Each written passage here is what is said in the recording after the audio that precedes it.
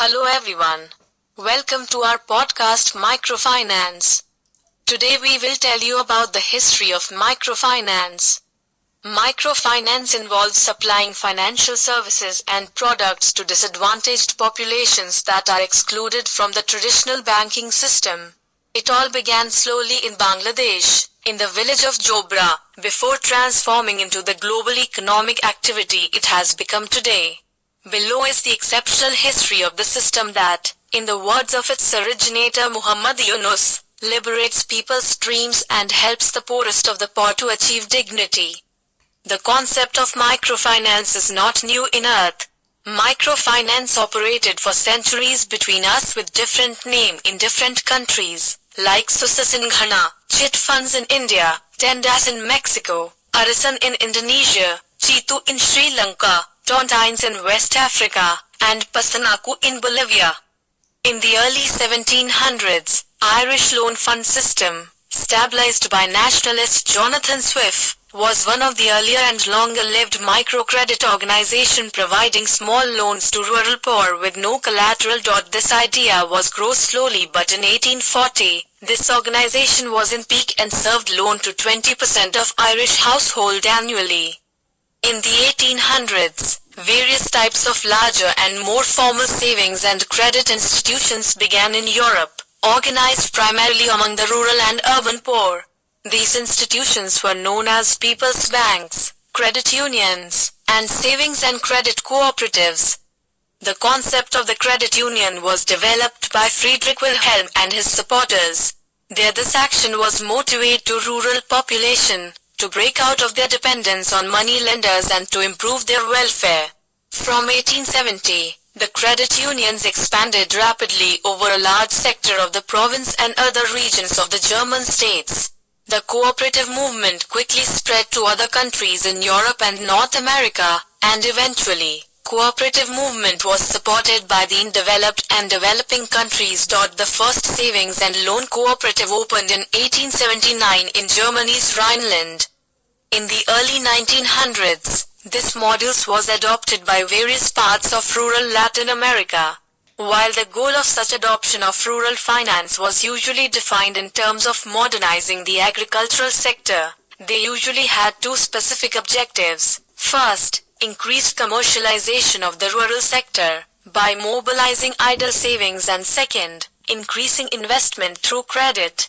These banks for the poor were not owned by the poor themselves, but by government agencies or private banks. So after some years, these institutions became abusive in rural microcredit.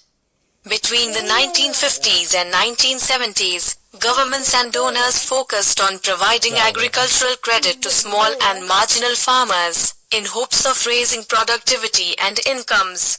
But this was failed due to massive intermediaries and poor repayment.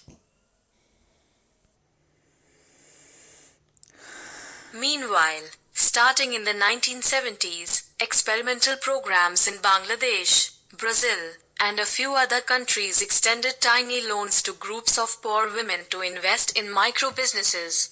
This type of micro-enterprise credit was based on solidarity group lending, in which every member of a group guaranteed the repayment of all members.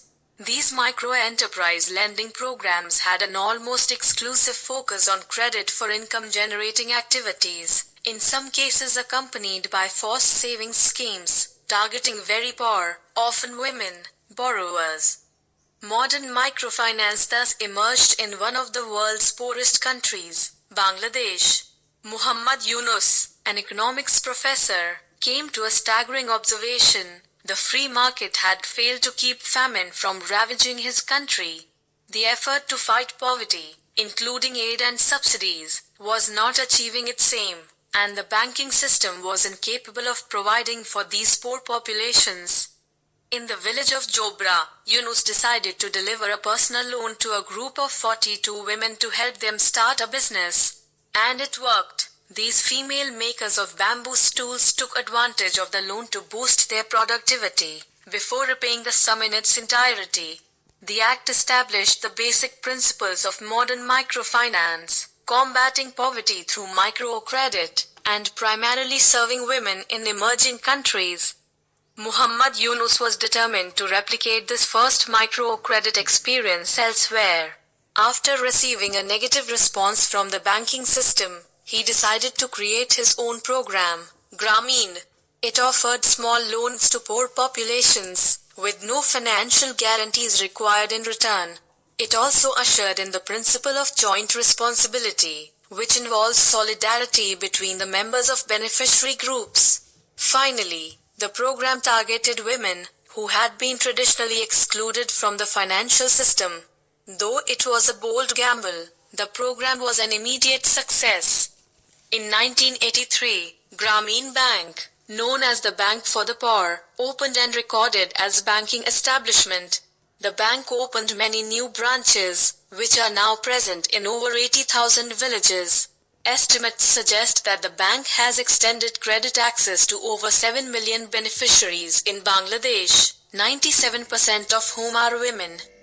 The 1980s and 1990s saw the model exported around the world through the intermediaries of NGOs and financial institutions. Soon a full-fledged microfinance industry emerged in developing countries. Many other institutions gradually expanded the global microfinance network. Dozens of microfinance institutions, MFIs, set up in India. Banco Sol and the Axion network opened in South America, and AD began operating in Europe and the Mediterranean basin. The early 21st century marked the international rise of microcredit. While the first microcredit summit took place in Washington in 1997, the G8 outlined the principles of microfinance in 2004, tracing the contours of a new economic sector. The UN named 2005 the International Year of Microcredit, and Muhammad Yunus won the Nobel Peace Prize in 2006.